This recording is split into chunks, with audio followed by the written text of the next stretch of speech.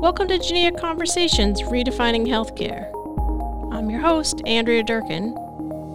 Today my guest is Jasmine McCammon. She's Genea's lead principal data scientist.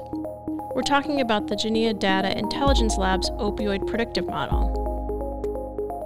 If you enjoy our conversation, follow us wherever you get your podcasts to learn more about Genea and our data science initiatives.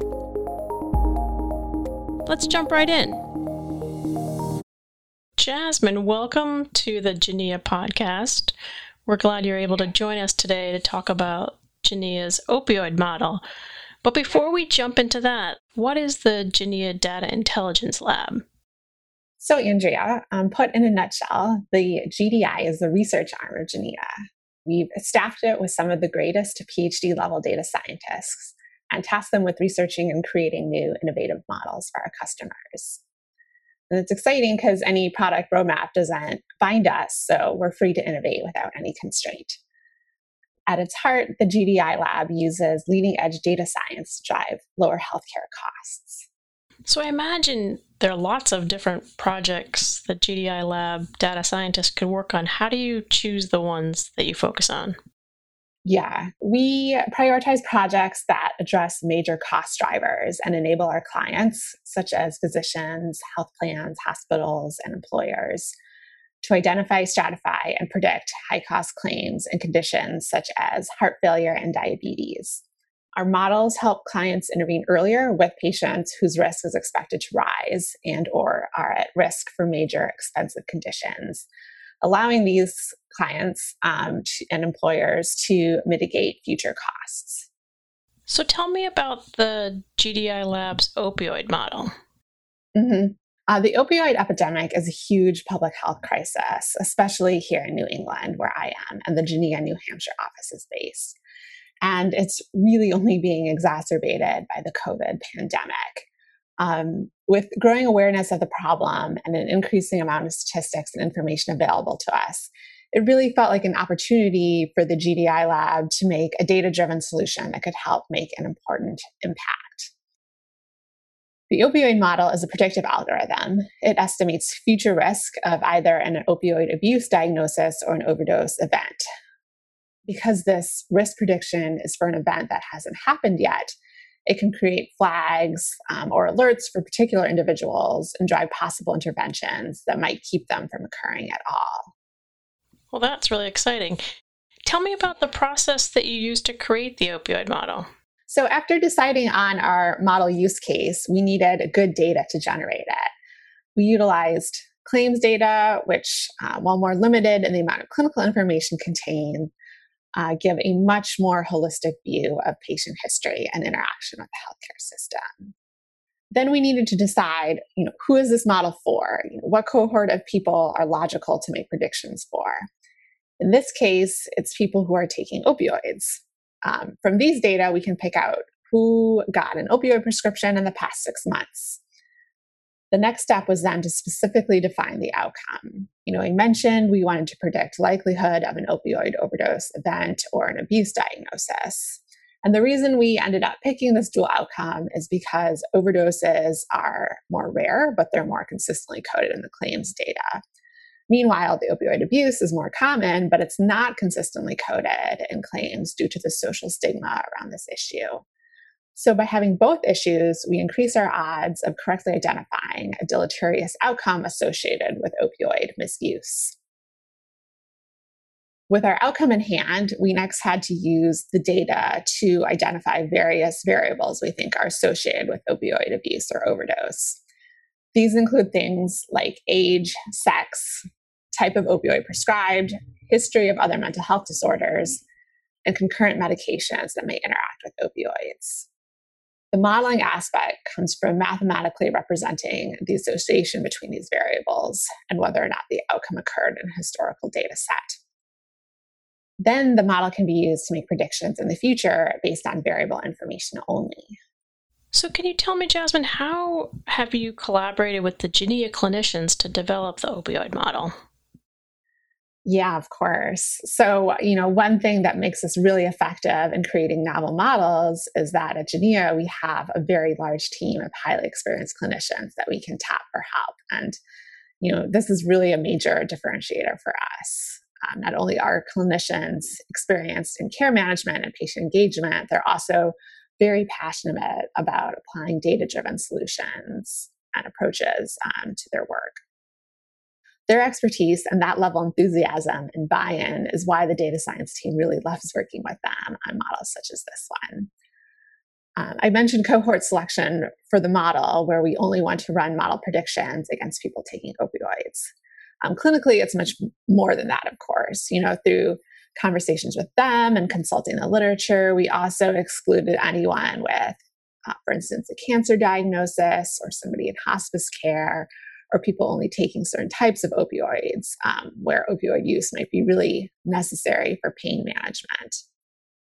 The clinical team also had feedback on what age ranges this model could be relevant for, as well as suggestions on other variables that could be related to our prediction outcome. Finally, they encouraged combining the different outcomes, as there is clinical utility in capturing as many people as possible.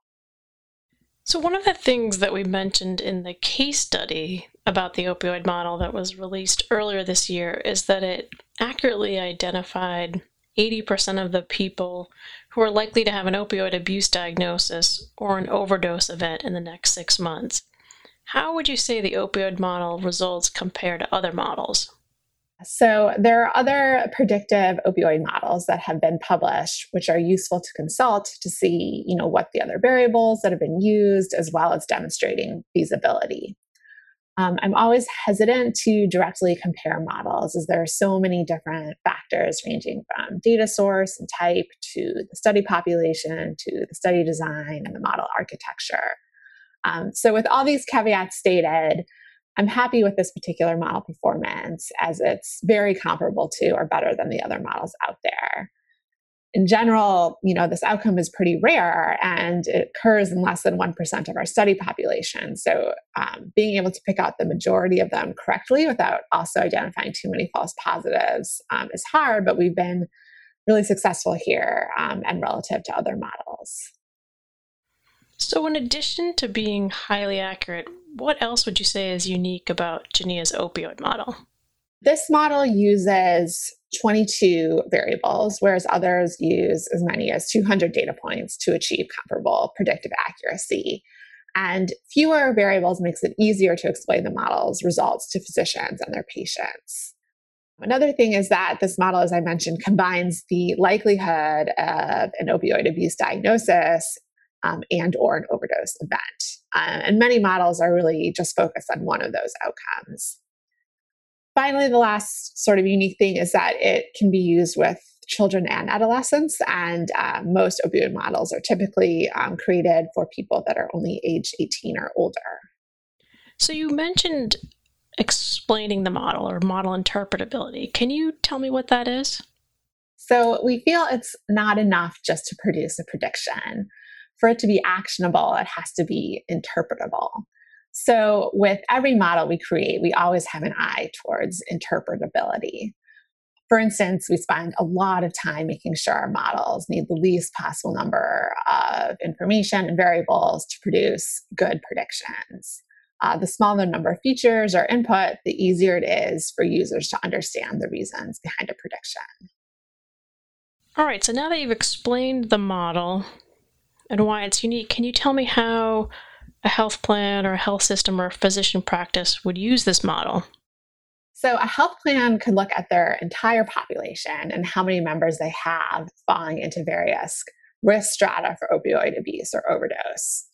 And if they have a lot more people at high risk than comparable health plans, then they might want to think about instituting initiatives and focus measures centered around prevention, outreach, and education.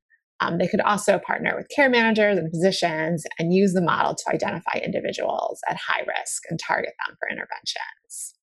Another way this could be used is that orthopedic surgeons are the third highest prescribers of opioid medication, according to the American Academy of Orthopedic Surgeons.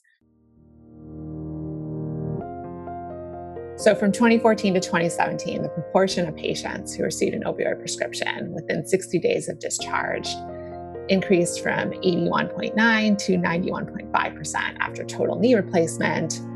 and 82% to 89.7% after total hip replacement. These orthopedic practices can choose to use Genea's opioid predictive model to flag patients expected to experience opioid misuse. Then they can explore where alternative pain management options would be a good idea. No one should have to live with pain if it's avoidable, but the risk of addiction and all of its cascading effects should also be avoidable. And we see this model as a way to do that. I wondered, now that you've told us about the opioid model, if you'd give us a sneak peek of what you guys are working on at the GDI lab. What might we expect to hear about in 2021? Absolutely. Yeah, we're really excited. We're specifically interested in how we can help our customers identify patients that are at risk of complications. And more specifically, we're looking at complications related to chronic conditions. Fantastic. Well, I hope you will come back in 2021 and talk to us more about the exciting work that you all are doing at the lab. I'd love to do that. Thank you for having me. Thank you to Jasmine McCammon of the Genea Data Intelligence Lab, and to you for joining us. If you enjoyed our discussion and want to hear more like it, subscribe to Genea Conversations on iTunes, Spotify, or wherever you get your podcasts. The views, information, or opinions expressed by the guests of Genea Conversations Redefining Healthcare are their own and do not necessarily represent the policy or position of Genea LLC. Certain data used in this study were supplied by the International Business Machines Corporation. Any analysis, interpretation, or conclusion based on these data is solely that of the authors and not International Business Machines Corporation. Predictive models, by their very nature, contain certain assumptions.